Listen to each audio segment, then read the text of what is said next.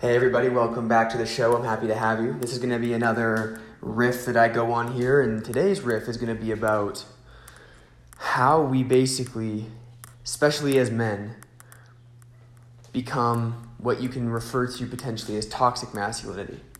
Toxic masculinity is a term that may not be the best to use because it puts people in a box when people really aren't one way. Someone might have one toxic trait and they might have some healthy traits.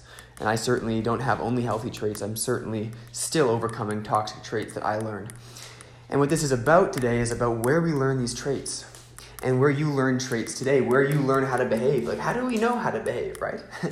We come out of the womb, come out of our mommy, and we're supposed to just go through life. We're supposed to just take on life without having any instruction or direction. I mean, that's what parents are for, right? Is to teach us how to do these things.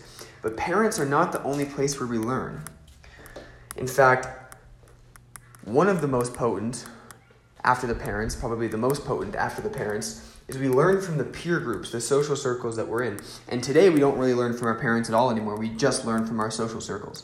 And that's why most people change a lot once they move out of their parents' house. It's because now they have new influences around them, new people that, hear me here, new people that they've given power to. And we all do it unconsciously because we want to fit in with the tribe. It's this biological impetus, I guess. This drive to fit in, this drive to be accepted by the group. And this is where we learn these toxic traits of masculinity. Think about what the groups that boys were in. Think about what those groups consisted of for most boys. For me, it was a lot in sports. And so to be accepted in a group of guys, whether they're on the field or off the field, what do I have to do? I have to be tough. I have to pretend to be confident. I have to not show weakness because I don't want to be the beta dude in the group. I want to be one of the alphas, or at least be respected by one of the alphas. If I see an injustice, I might not even look at it. I might just stay silent and not speak up for a guy who's being bullied because I don't want to lose my status in the group of the men. I don't want to challenge the alpha dog. And so men learn to basically lose their humanity, lose their connection to their heart, their compassion, their empathy, so that they can fit in. And oftentimes these patterns can stay.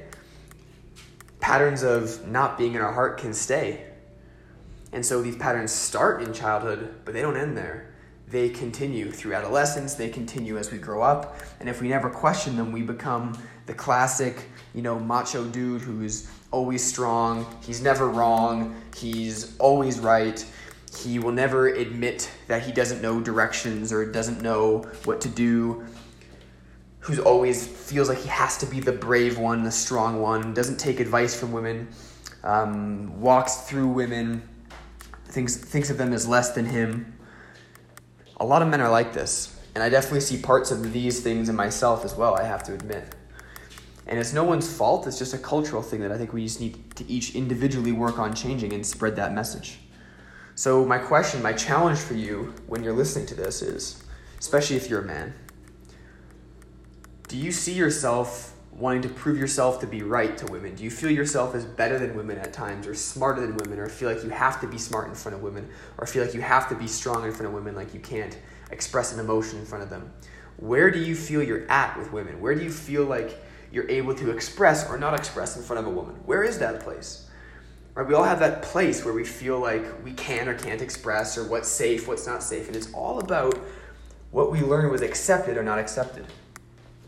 So I really challenge you to look at yourself, because if you can get clear on where you're holding yourself back, where you're living from your head or your ego more than from truth or your humanity or your heart, then you're going to have the power to make a change to live more from your heart. You're going to have the power to expand in your life in the ways that you really want.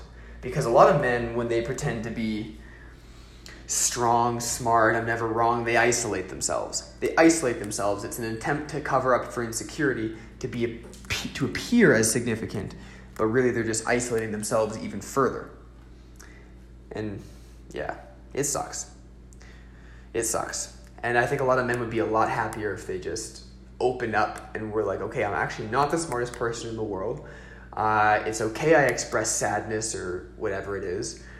Certain things are actually okay for me to express. It's okay. And to give ourselves permission is to give ourselves permission to be ourselves. So Boom. Hope this message finds you well. And until next time, my friends, I hope you're living an authentic life that is true to you. Peace.